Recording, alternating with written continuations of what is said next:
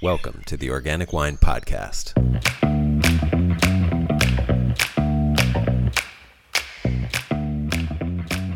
Hello, this is Adam Huss coming to you from Los Angeles, California. Thanks for listening.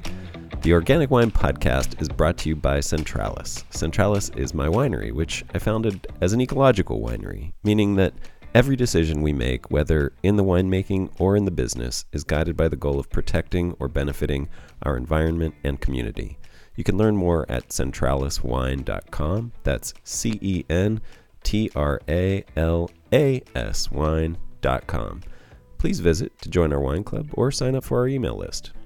My guest for this episode is Greg LaFollette. Just when you think you know something about wine, you meet somebody like Greg. Talking with him about wine is like having the sun rise suddenly while you're walking a path at night with only a flashlight.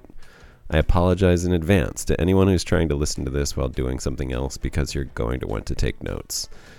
Even if you haven't heard of Greg LaFollette, you've probably drunk wines that he helped make. He mentored at BV in the early 90s under Andrei Chelichev. He has designed and redesigned 14 wineries worldwide and was the consulting winemaker for the University of California, Davis's teaching winery. He has consulted for Kendall Jackson, starting its La Crema and Hartford Court brands. He launched Flowers Winery, turning it into a cult brand, featuring its Gravity Flow green production facility that is still considered state-of-the-art. He went on to manage wine operations at Deloach and founded Tandem Wines, and has consulted on many other projects too numerous to mention.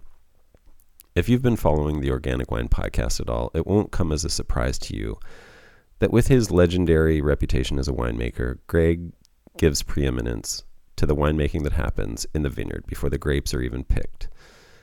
You may have heard the cliche that great wine is made in the vineyard. Well, in this episode, Greg tells us how.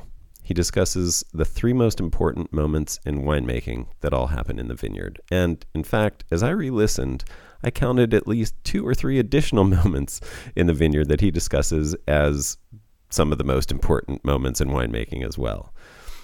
And that's before he even gives a breakdown of the microbial ecological succession during indigenous fermentations and how that lends to more complexity in wine. If you listen closely, you'll find moments throughout what Greg says where he seems to talk about grapevines and people comparatively and even interchangeably.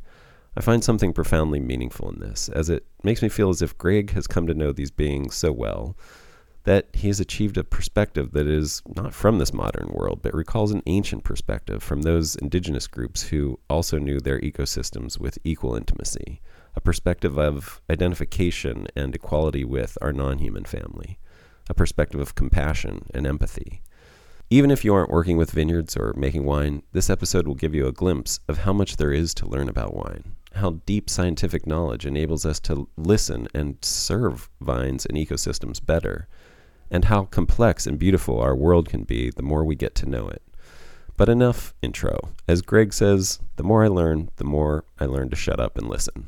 Enjoy.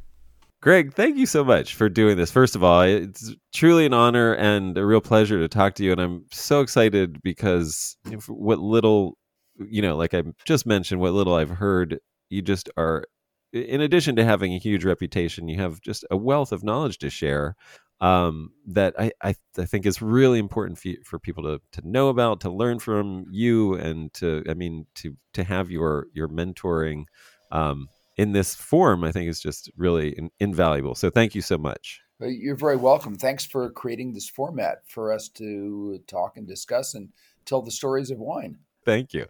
And I for those who don't perhaps know your story, could you give us a little, some of the highlights? I mean, there's some things I'd love to ask you about, but if you want to, give us a little bit of how you arrived or just your life story, because it's pretty interesting. Oh, man. Well, let's see. So I've wanted to be a winemaker since I was 17 years old, but living in LA, it's like, who becomes a winemaker in LA, right? It's kind of like going to rabbinical clown school. No one does it anymore. Well, I have to stop you right there. I mean, that's what I'm trying to do. And let me know how I can help you with your journey. I'd love to be of assistance if I can. Uh, Well, thanks. yeah, I lived in LA as a teenager, and I basically gave up my idea of being a winemaker for something more practical. I became a professional bagpiper, and I was the ship's piper on the Queen Mary, for instance, and one of two bagpipers in the LA Musicians Union. But I that, love that. yeah, of course, that ended up not being very practical either, even though it was kind of exciting, to be a young man on the Queen Mary with a kilt. I wore a kilt almost every day in high school uh, because I was the school mascot. It was the Granada Hills Highlanders. So, yeah, it was good fun. That led obviously into, I think, a science career, right? Oh, very logically, yes, of course. So, at any rate, it ended up not being very practical. So, after a short stint in the seminary of the Catholic Church, 6 kids later, that didn't take. I kind of did the next easiest thing. I already had a degree in plant biology, and so I became a physical chemist and did HIV research at UC San Francisco right at the beginning of the HIV epidemic. And boy, everybody I worked on died, and I wasn't prepared for that. I was a chemist, and I just really wasn't equipped for, watching all that, the mostly young people die, because back then there Right. never was and they happily lived ever after kind of thing. Right. So I made a lateral transfer on staff from UC San Francisco to UC Davis, and was on staff at Davis first before I did my postgraduate work on how Burgundian winemaking techniques affect mouthfeel. And I haven't looked back ever since. I had a short academic career. For instance, I'm one of the few Americans who's lectured at the University of Burgundy. Very cheeky for an American to go there and lecture to Burgundians on Burgundian winemaking techniques.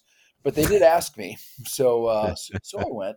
And I knew there was no way in hell I was going to work on Pinot Noir because I knew where the bodies were buried. Right? I knew that it was not called the Heartbreak Grape for no reason. But everywhere I went around the world, I got kind of pulled, almost kicking and screaming, back into the world of Pinot Noir until finally I just kind of I surrendered. I said, Pinot, take me, I'm yours. And since then, I've spent a lot less money on therapy sessions, and things are a lot better now. So now that I've given myself up to Pinot, it's completely it's nice. You are at one now.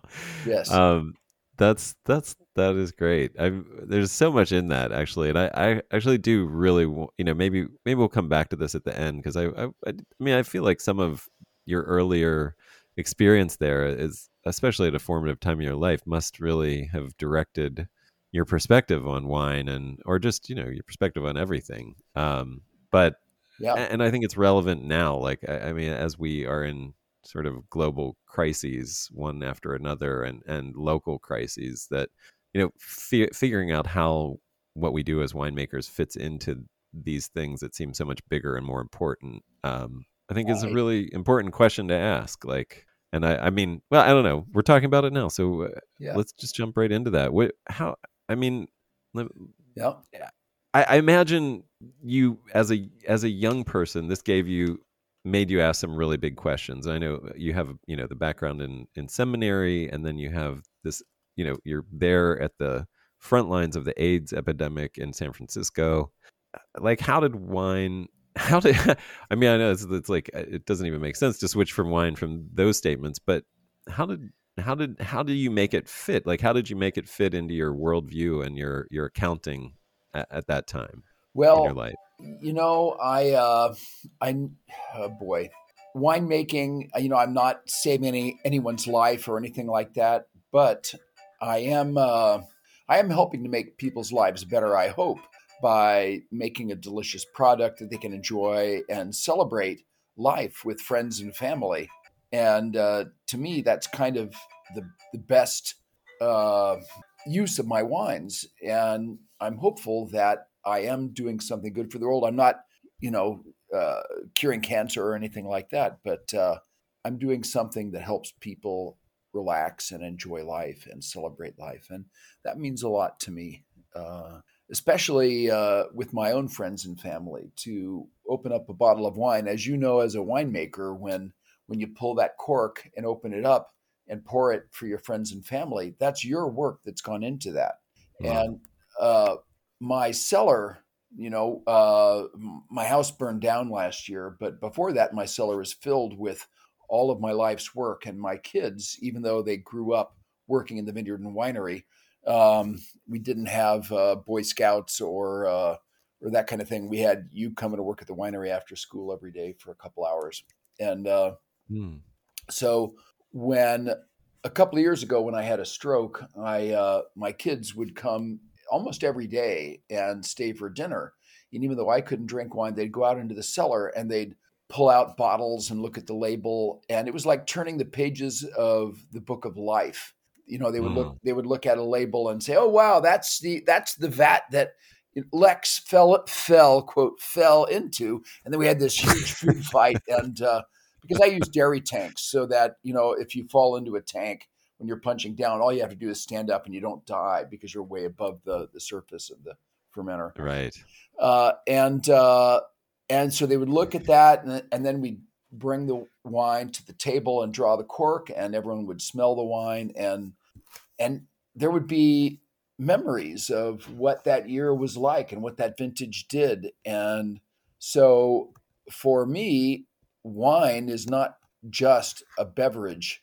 It's a story of life. It's a story of who we are and what we've done with our lives and ourselves over many years. And I'm hopeful.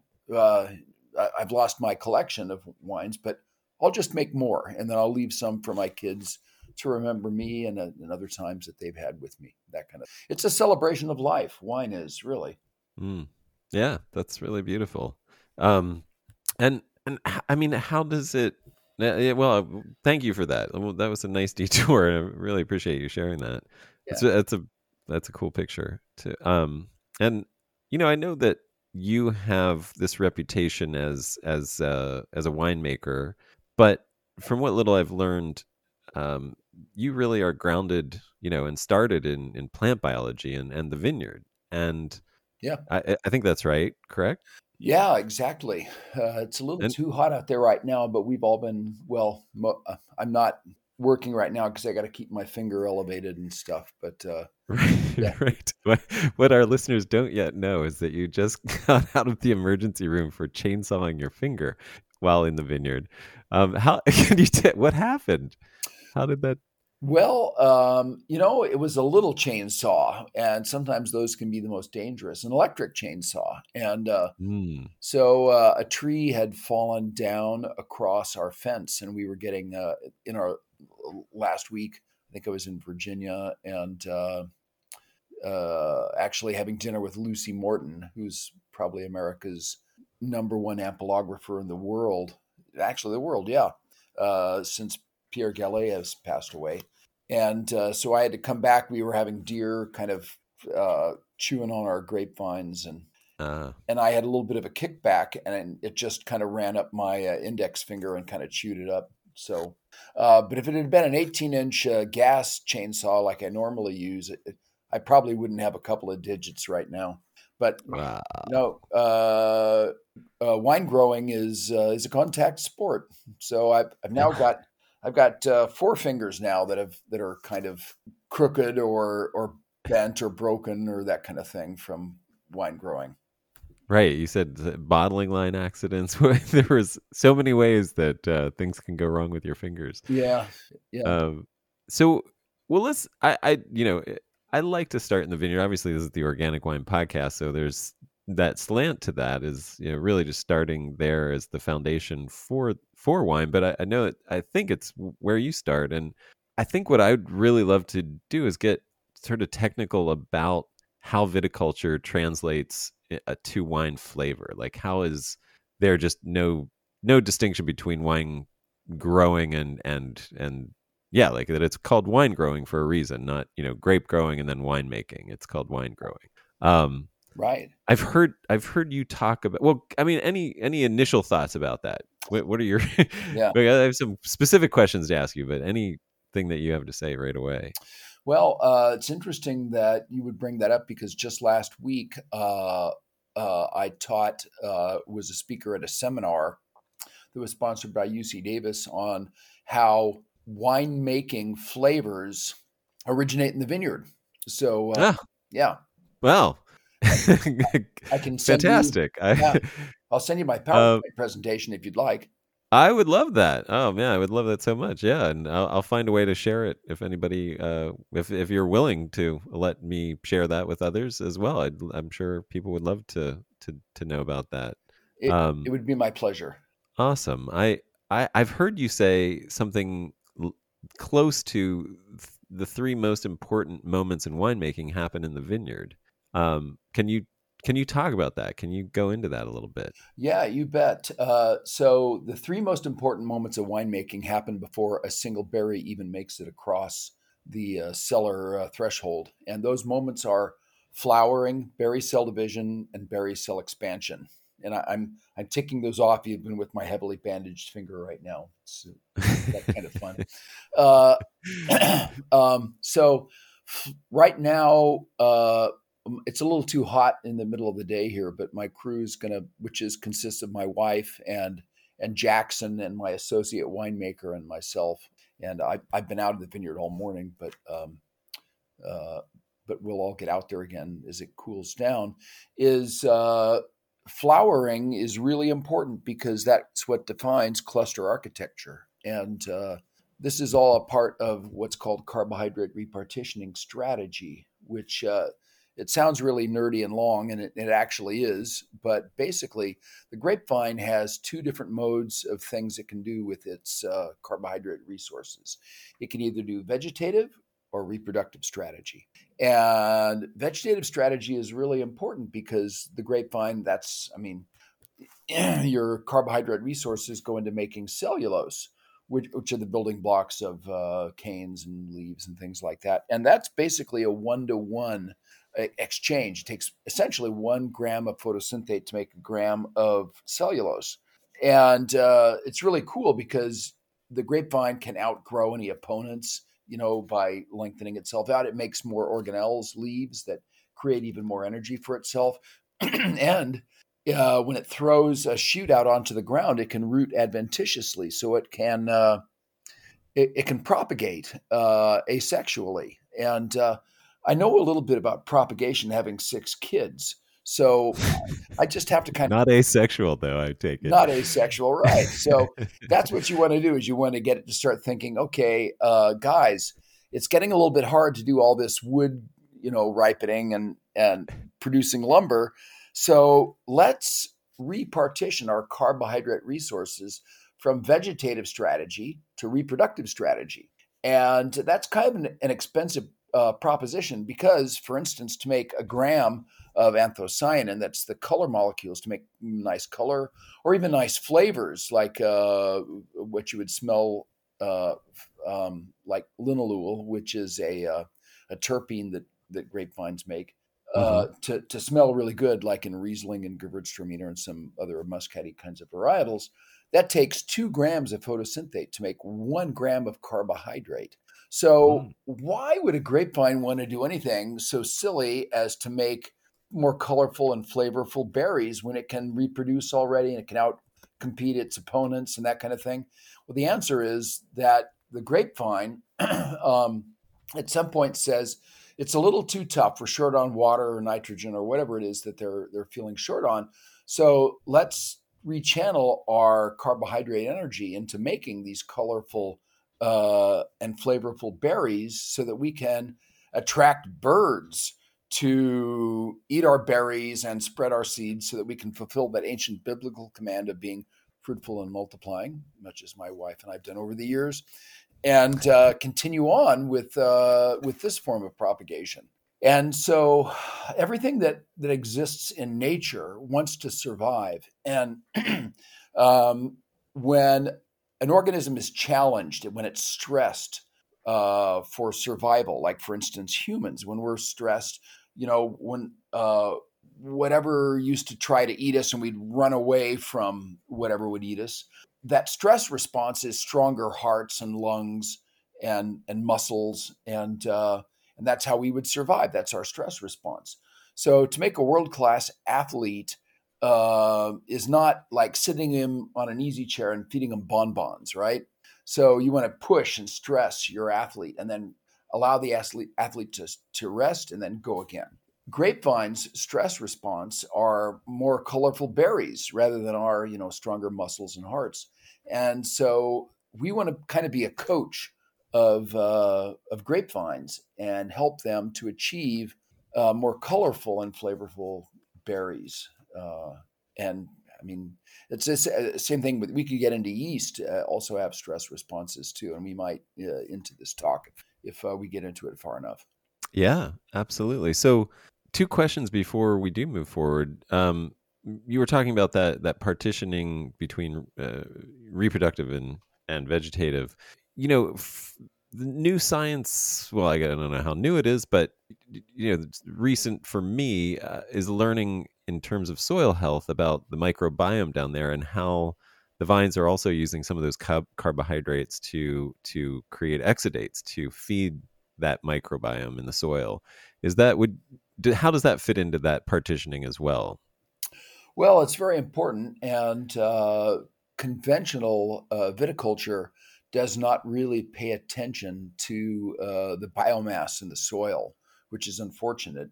A lot of people still make really good wines from conventional farming, but I am a practitioner of organic farming and biodynamic farming, and so for me, the biomass, the rhizomes that move through a vineyard, actually not only help to make the soil and the vines healthier, those particular aspects also help an entire vineyard to communicate with each other. So vines from one end of a vineyard to another actually communicate through their roots and the biomass that exists, and allow, like, if one part of a vineyard is under attack by a pest or a microbe, then it can communicate to the other vines that it's under attack, and so you'd better start making compounds that help you to resist this particular factor, a fungi or an insect or that kind of thing. Uh, Plants communicate with each other, and they do it through their roots and perhaps other ways that we don't even know about yet.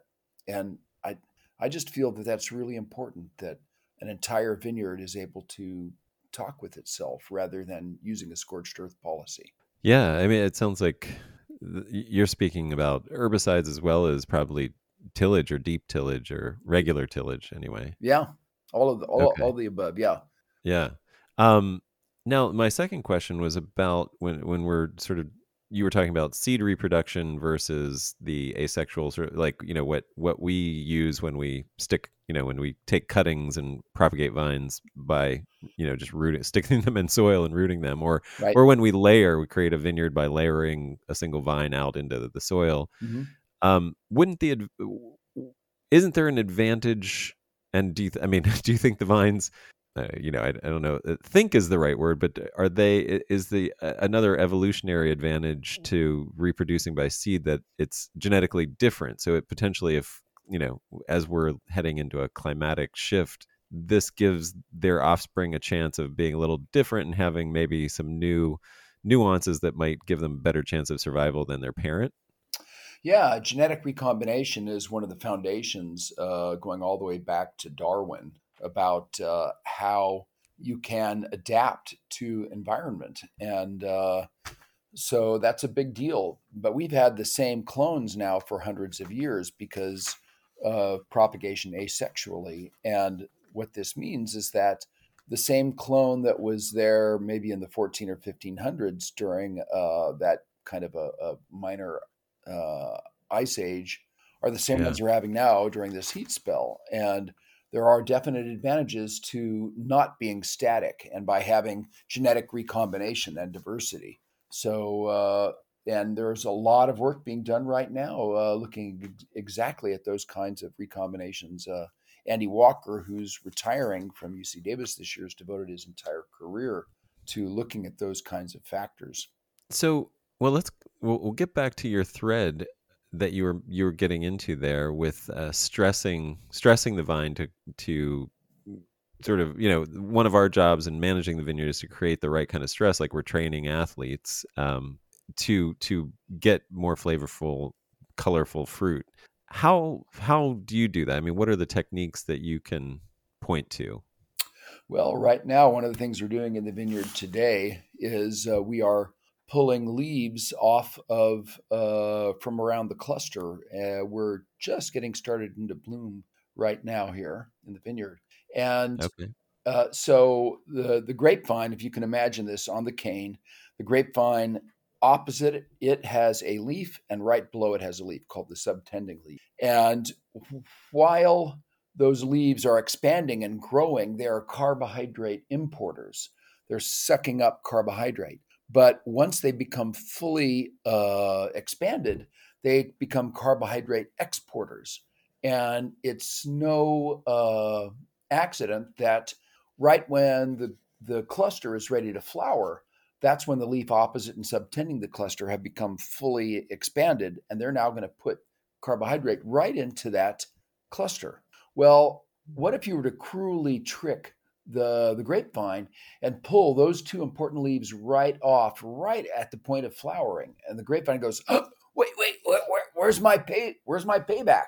And then what happens is the leaves up above have to recruit back down, and the basal leaf below has to recruit up, but you still have a momentary carbohydrate deficiency that occurs, and Hmm. what happens is you have less successful flowering. You have what's called shatter, Hmm. and most growers do not want a lot of shatter, and you can control this to some extent. But you want to have a little bit of shatter because then what happens is you have fewer berries per cluster, which means more open cluster architecture, which means that when the berries grow, you have more air motion going through the berries and solar penetration. And so that's the most important moment. The next most important moment of winemaking is berry cell division. So if you can continue that momentary carbohydrate deficiency into that point of berry cell division, that means you're going to have less division, fewer cells per berry means smaller berries. And all of us winemakers like smaller berries because you got more skin to juice ratio and stuff like that. And Uh-huh. pardon me, the drugs are kind of like making me a little bit loopy right now, which might make this even more fun. But uh, for my finger, I'll try to keep you on track, but you're doing great so okay. far. Yeah, and so the next moment after that is berry cell expansion. And if you can limit berry cell expansion, smaller cells means also smaller berries. So that's kind of those three moments How what we're trying to look at. so how the second and third moments, what techniques do you do to do those, to control those moments, Well, or if you or pull, manage them, or yeah, push them in the direction for winemaking? yeah. Well, I used to work. I started a place called Flowers Vineyard and Winery out on the coast, and because it's on the coast, you get plenty of shatter anyway. So you never want to actually pull those leaves right before flowering. You do it actually right after flowering, and Okay. so you've already gotten your shatter because it's crappy weather out there in the springtime on the coast. Right. But now you've taken away that carbohydrate resource, so that is affecting berry cell division. Now, berry cell expansion occurs all the way through and up until into veraison, so it's a little harder to do that. So, what we used to do out there is you can pull off those leaves opposite and subtending the cluster, but you leave the lateral on, and that lateral that's a little shoot that comes out in the axillary bud opposite of the cluster. Actually, it can happen anywhere on a grapevine, but the lateral opposite of the Right. cluster, when that starts growing, all those leaves that are expanding are carbohydrate importers. They're carbo hogs. And so if you're having that lateral sit there rather than taking it off during the berry development, you're actually going to limit berry cell expansion. And Huh. the really cool part is in places like at Flowers and at Manchester Ridge. where I also make wine. It is the ridge on the ocean in northern Mendocino County, and at 2,200 feet. It's really extreme. And Wow. in a place like that, what you really need during the fourth most important moment of winemaking is veraison. Veraison requires a lot of energy because you're making anthocyanins and flavors and color and also sugar, which is the default. Right. But all these other things are uncoupled. It's not the same biochemical pathway. So having a lateral, now that it's fully expanded those leaves during veraison, they're actually going to put energy back the into the cluster right at the point where it really needs to get that veraison going. And so laterals can actually serve as both a quality enhancer by reducing berry size, but then increasing ability of the vine to ripen At Verizon. grapes. Yeah, and so that's kind of vineyard magic right there. That Wow. So is it, to get real nitty gritty, do you just want that one lateral opposite the cluster on that first node or leaf, whatever that is? I well, don't have the terminology, but that's the best place for competition. That's for sure. okay, Yeah, great. yeah. Do you, I mean, okay, so in addition to that, I've heard somewhere along the line about old leaves versus new leaves. Is that kind of what you're talking about while they're expanding versus they're sucking up carbohydrates versus when they start pushing it back in? Is that what that is talking about? Old leaves versus new leaves, and leaves Yeah. like leaving a certain number at the end of the shoot versus ones that are closer to the cluster. Adam, you are very savvy. I haven't heard too many people talk about old leaves versus new leaves. And to even mention this means that you're way ahead of the game with most people. Old leaves are not as efficient as young leaves are. In fact, they can have just a fraction of, if total efficiency would be 100%, old leaves can be 20, 30, 40%, especially if they're also partly shaded by other leaves as well. And Right, in fact, right. some leaves can become saprophytic. They're actually they're parasites if they're too shaded, Huh. and that's why if you look at a heavily shaded canopy and you reach in, you can pull out yellowing leaves because the grapevine is trying to get rid of those leaves. They're they're respiring. They're not photosynthesizing, so they're doing actually the opposite of what the grapevine really needs. And older leaves just don't do as good of a job as young, new, fresh leaves do, and that's kind of like people too. But the good side about people is that we have a lot of knowledge about what we're doing, and so we can help to regulate ourselves through hormonal control as leaves. So old leaves still provide a really important hormonal control. So, for instance, not producing abscisic acid, with dropping other leaves off. So it's very complex, but even though old leaves aren't as productive, they're still an important part of what's going on with the vine. Like people. Got it. Got it. Um, if we were going to give a holistic picture of this whole process during the growing season, what would you be looking for on your vine? Like, what's a perfect vine look like to you? I guess. Like, how do we simplify this to a more visual, looking at the vine and what you want to see in terms of the length, the number of leaves, light penetration, laterals, anything at all like that. What do you want to see? And I guess that depends on the vineyard as well. So take it however you want to take it. Yeah. Well, from one region to another, the vines aren't perfect. For instance, in the Central Valley, laterals are not as important. And in fact, they can add to shading. So you may want to take those off, whereas on the coast, laterals are more important. But in general, the perfect grapevine is something that will have 11 to 14 leaves per cluster, will have dappled solar penetration, so a leaf layer number. That's if you take a little a stick and you stick it through the canopy, and the number of leaves that you touch should be less than 2 leaves, Mm.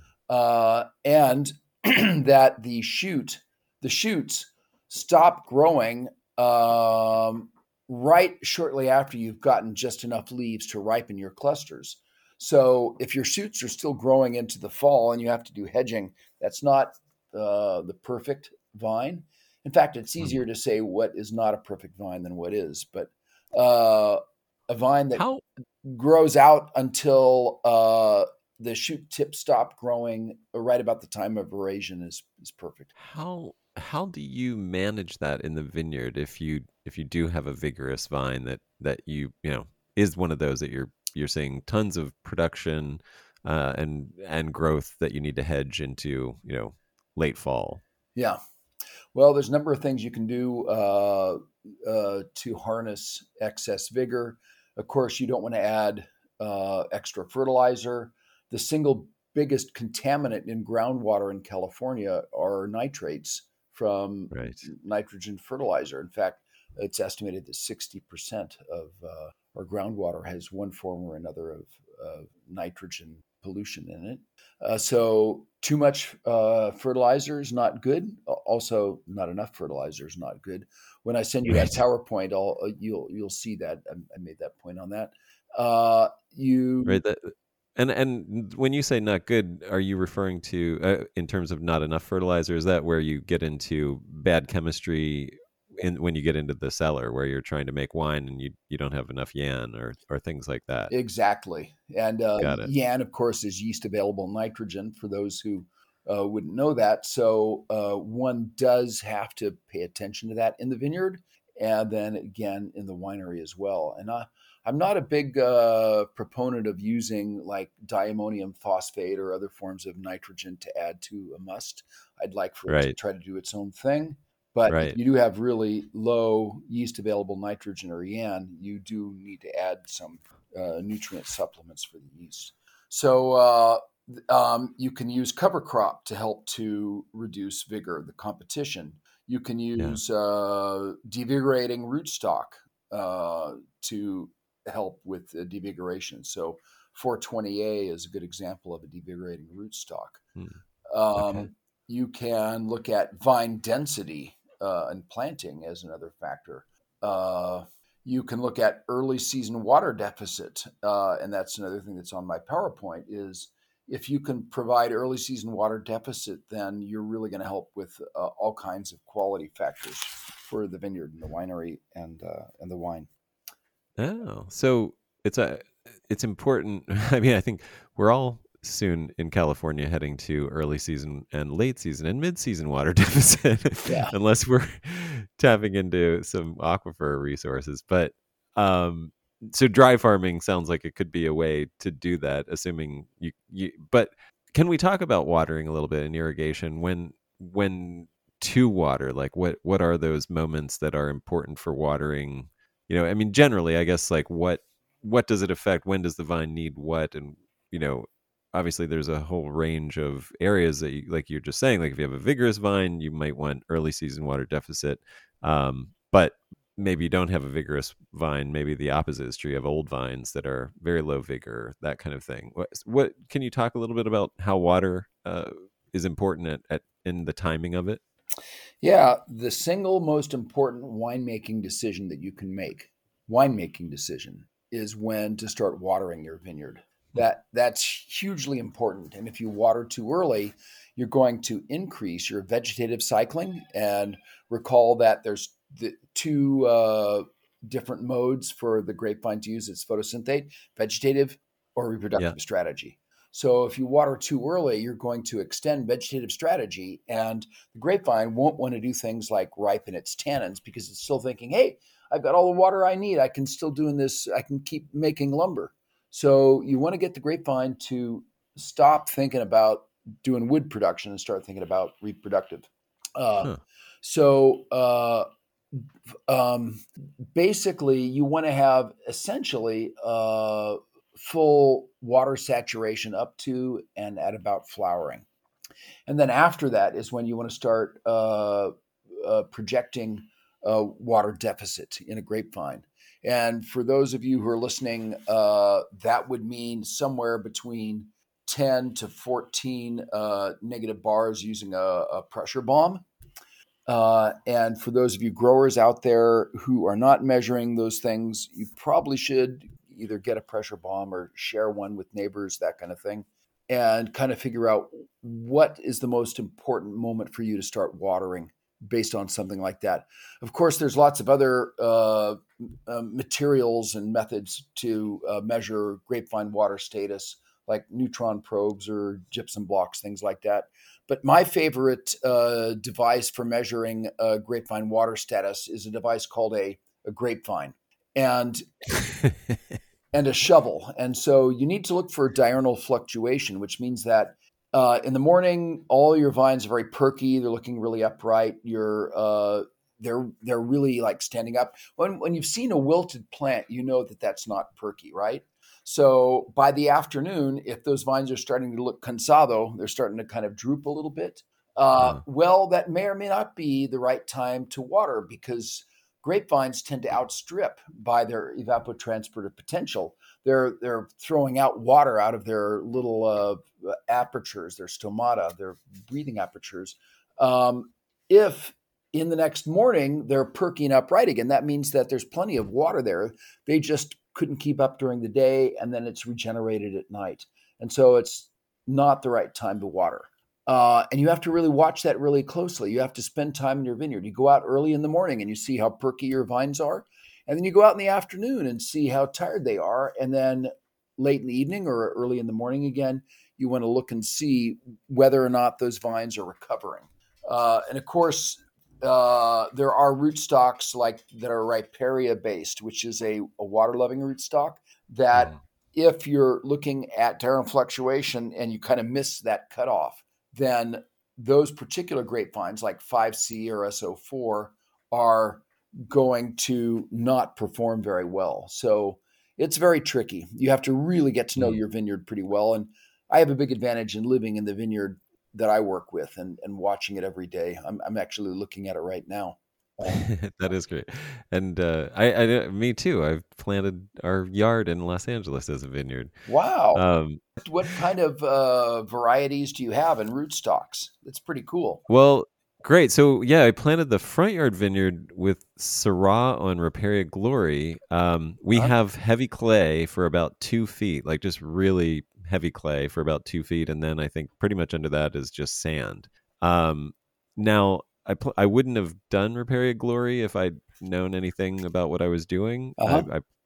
Because I'm, and I was just about to get into this, which is, I'm really concerned about planting vineyards at all that have to be irrigated at this point in California's history. Like right. I want to plant things that actually grow where they can grow with what's available without any, without trying to take resources that might soon become vital just for survival, first of all. Right. But just, for the sake of having something that it thrives where it is with the climate that it's in, rather than trying to, give it a bunch of crutches to survive on. Right.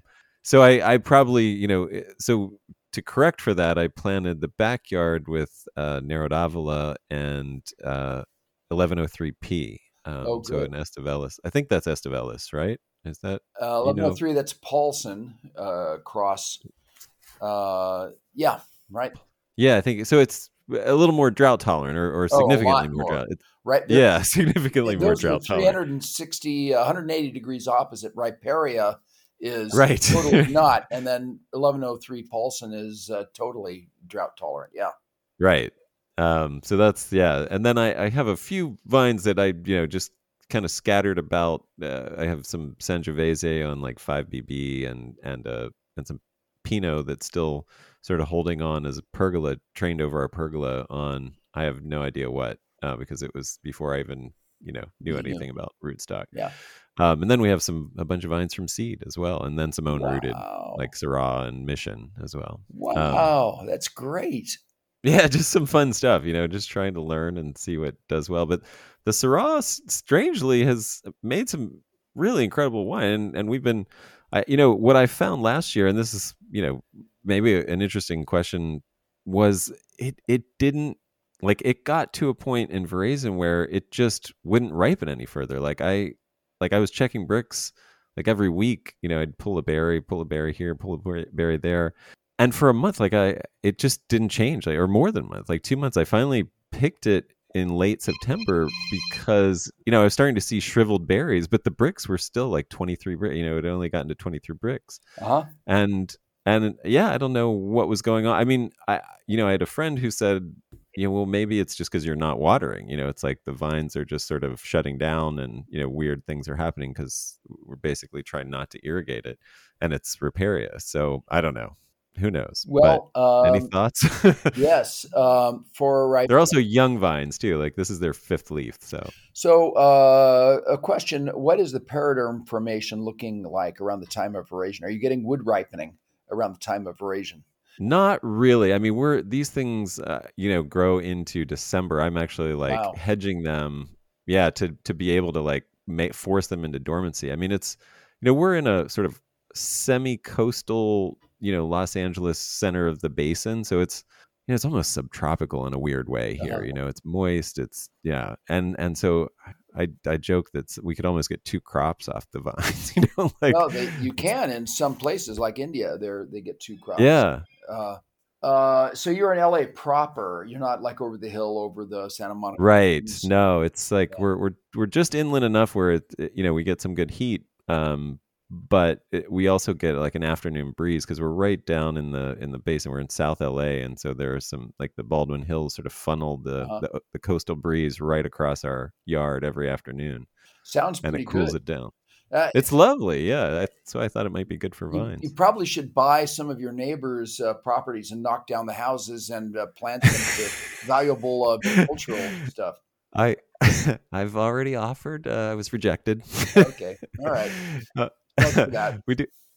Yeah, I've been talking to the city about a vacant lot across the street, but so far no deal. Um, Oh well. and I worry what price tag they might want for it, but Yeah. that's yeah.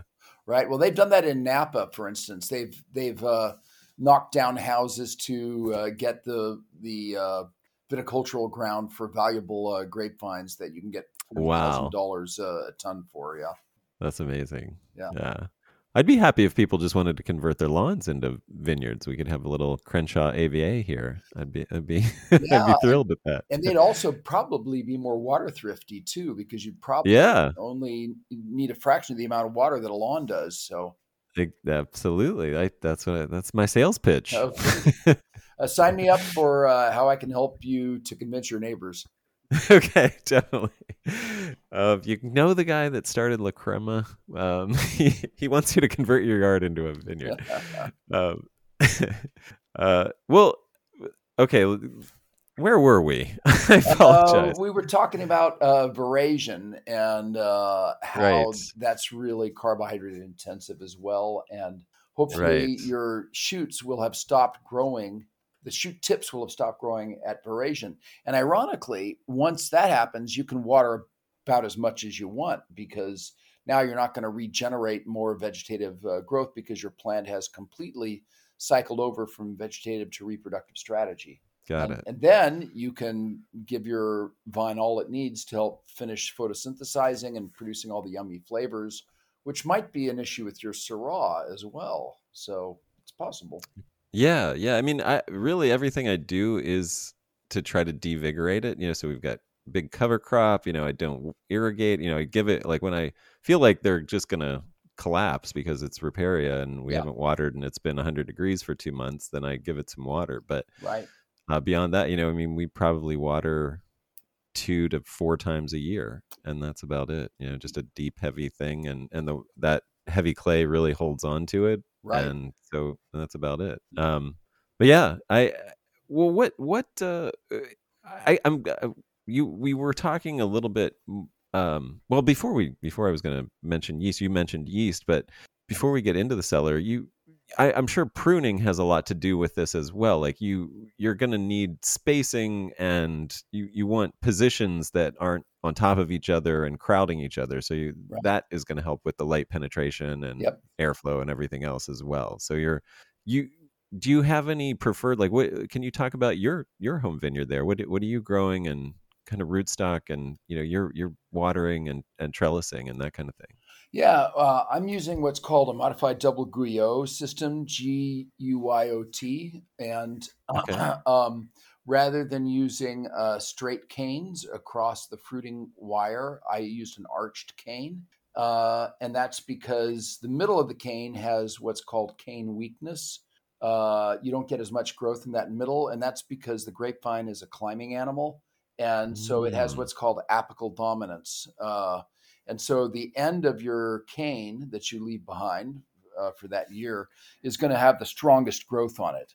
There's two kinds of dominance, actually. There's apical dominance, which is the end of the cane, and succinct dominance, which is where all the plumbing is around the head of the grapevine.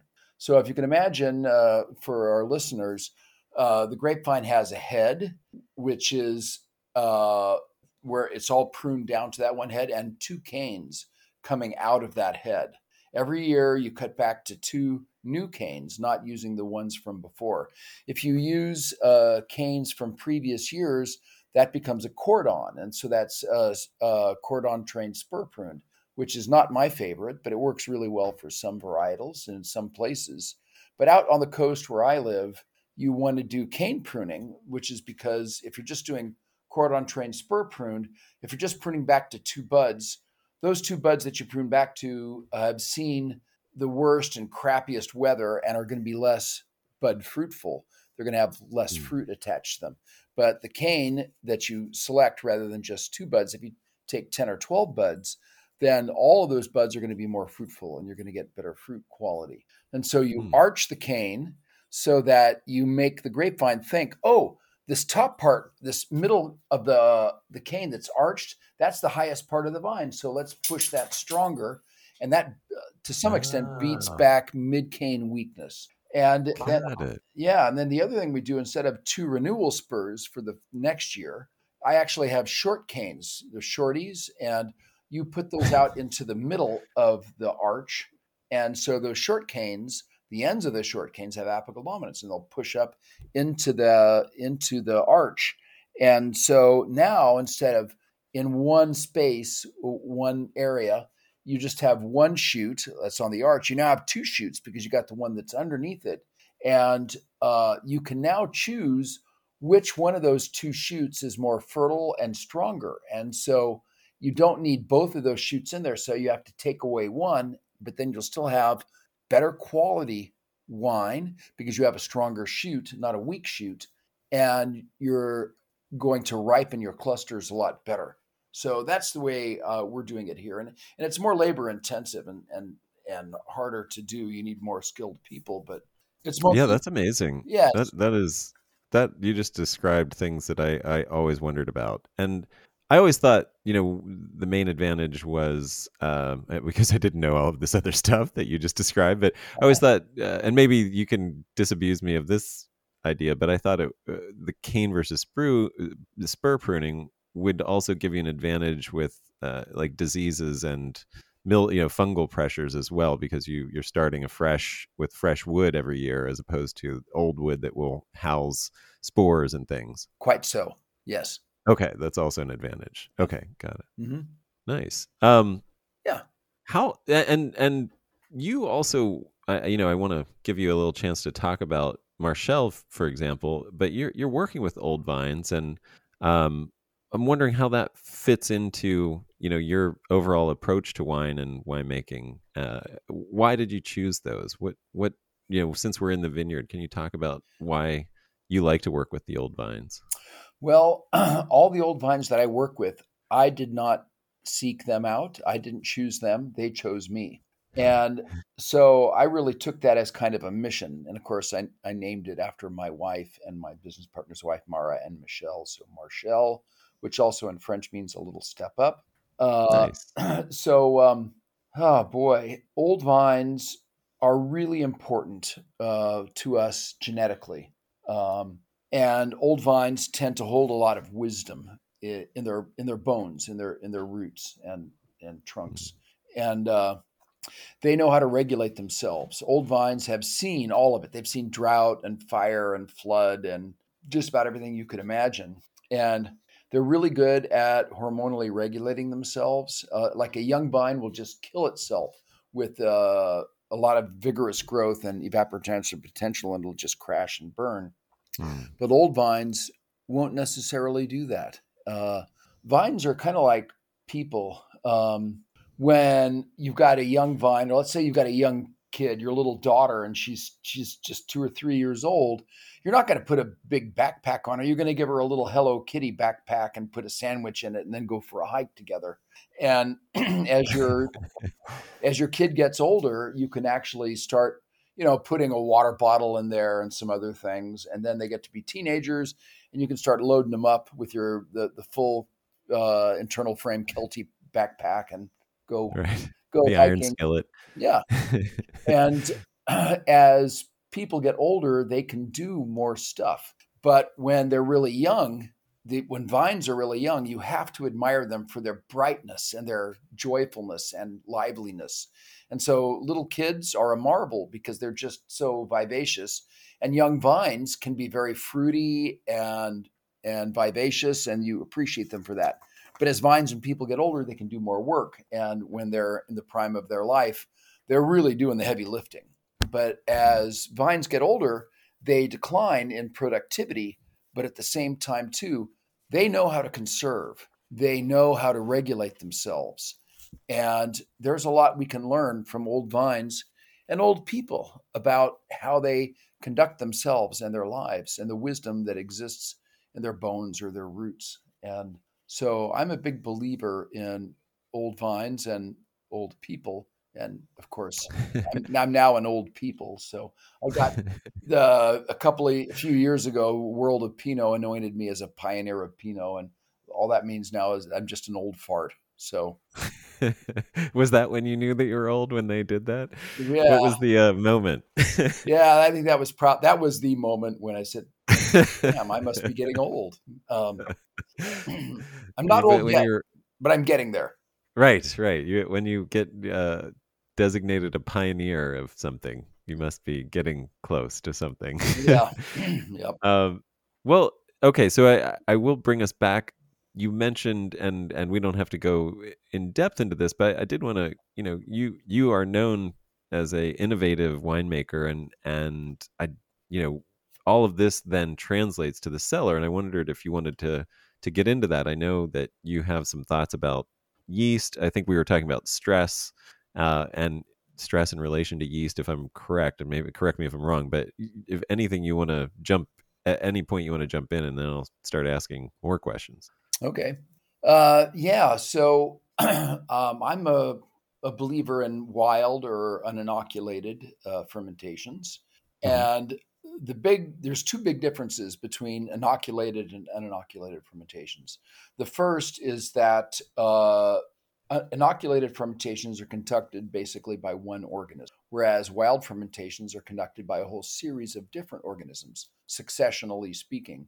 And the second thing is that when you're inoculating, you're adding, 10 to the sixth cells per milliliter, and the carrying capacity of wine is 10 to the eighth cells per milliliter. So you're only asking for about 100 times replication, which is not all that. It sounds like a lot, but it's not all that much, because what if you're starting with 3 cells per milliliter and you're still having to go to 10 to the eighth cells per milliliter? You're asking for millions of replications. That's pretty Mm. significant. And that allows for you to have a lot more stress responses from your yeast. So, and that also allows for your organismal succession to proceed in a way that really increases complexity of your wine. So it's kind of like after you have a forest fire, you've got a barren patch of ground, right? And Right. some grass seeds might blow in and then germinate, and those are the first seeds that colonize the soil. They create more tilt to the soil and water holding capacity and organic matter. And then a bird flies in to eat the now ripening grass seeds, and while it's there, it deposits a bush seed with its own form of fertilizer, and then that grows up to create even more tilt to the soil and water holding capacity, and more importantly, shade, so that then an acorn falls into that shade. And then after thousands of years, you've got the prime species of your biome, which in our neck of the woods is redwoods. Well, that kind of Mm. organismal succession occurs in about a 10-day period of time in a vat of wine, and you can actually see it under the microscope. Wow. They're not redwoods, but you have to have a microscope. The very first yeast that colonizes a cold must or juice might be a cryogenic or cold-loving yeast like Clecera. Clecera is a piculate yeast, so it's real easy to see. It's got two pointy little ends. It looks like a very badly hand-rolled cigarette. Having raised 6 kids in West Sonoma County, I know what those look like. So it starts growing up, and it's cold-loving, but its metabolism warms up the must a little bit, and it also creates carbon dioxide gas so that the bad guys, vinegar bacteria, don't get in. And as it dies off at about 2% alcohol, it's prepared the way for the next yeast, which might be something like Pichia. And then Pichia grows up, but as that Clecera, the first yeast, dies out, it produces a compound that can smell of smoked meats or roasted venison, 4-ethylguaiacol. And that, I love getting just a little bit of that smell in my red wines in particular. And so the next yeast, as it grows up, it produces compounds that might smell of, forest floor or mushroom. And each yeast, as it dies out, is producing these compounds that smell and taste really good until you get to Saccharomyces, the finishing yeast, which can produce compounds that smell of rose petals or violets, 4-ethylphenethanol. For reasons that we don't have time to get into now, biochemistry. But trust me that those things exist. And the whole point of being a winemaker is not trying to make wine so that the consumer can say, "Oh, this is 4-ethylphenethanol." You just want to make a wine that the taster says, "Wow, this is really complex and delicious." Our job as winemakers is to understand the language of winemaking, the science or the art. The science of winemaking. It's like my first major in college was music. And when you study music, you study the science or the language of music. You study call and response, timbre, meter, pitch, tone. That's what goes into you, the science or the language. What comes out is the art. So we as winemakers need to understand the language of wine, which is the language of yeast cell biology and vine physiology, so that we can produce wines that the consumer will say, "Wow, this is really flavorful," or this really has great texture. That's really well said. What a and I am conscious of your time, and want to just ask at this point, what is your vision for your wine? And I mean, how would you describe your approach, or what you want to do with wine at this point? Well, I think at this point, I would say, what does wine want to do with me? Um, wine Great has question. wine has led me to making Marchel, which is dedicated to ancient vines, and the wine has led me to speak to the language of the land and help to translate that. Wine has led me to, in a way, my own little bit of immortality because I'm going to be dust in the wind in a few more years, but the language of the land is eternal. It's the rocks and the sun and the wind and the rain. Those things will last forever, and it is an honor and a privilege, and also a great responsibility for me to be a conduit of the voice of the land. And if I don't sit and really listen to what it is that the land wants to say, I may miss that opportunity, because who are we as mortals to offer even one letter to the voice of the land without first listening very carefully to it for long years at a time and really trying to understand what it is trying to say? So we become servants of the land in our jobs as winemakers. And I don't have a vision for the land. The land has a vision for me. And lately it's bringing forward these ancient vines so that they can speak more purely and clearly. Oh, that's really beautifully said. I wish more people felt that way and thought that way. It seems not the norm. It seems like there's so much human ego and intention in wine, in the mainstream approach to wine. I think that is a lovely, beautiful thing. I wish we could end on that, but I want to end on giving you a chance to talk about your Marchel and anything else that you're doing. If you want to, any way that people can taste what you are making and how you're doing those translations. Well, the best way to get a hold of Marchel wines, we are not readily available. Most of my wines, I'm only making between 50 and 150 cases of each wine. So Wow. there's just not very much of it to go around. So the best way to find my wines is at marchellewines.com. That's MARCHELLE wines.com. And sign up for either our mailing list or wine club, because a lot of the wines that I make are pretty unique. They are very expressive.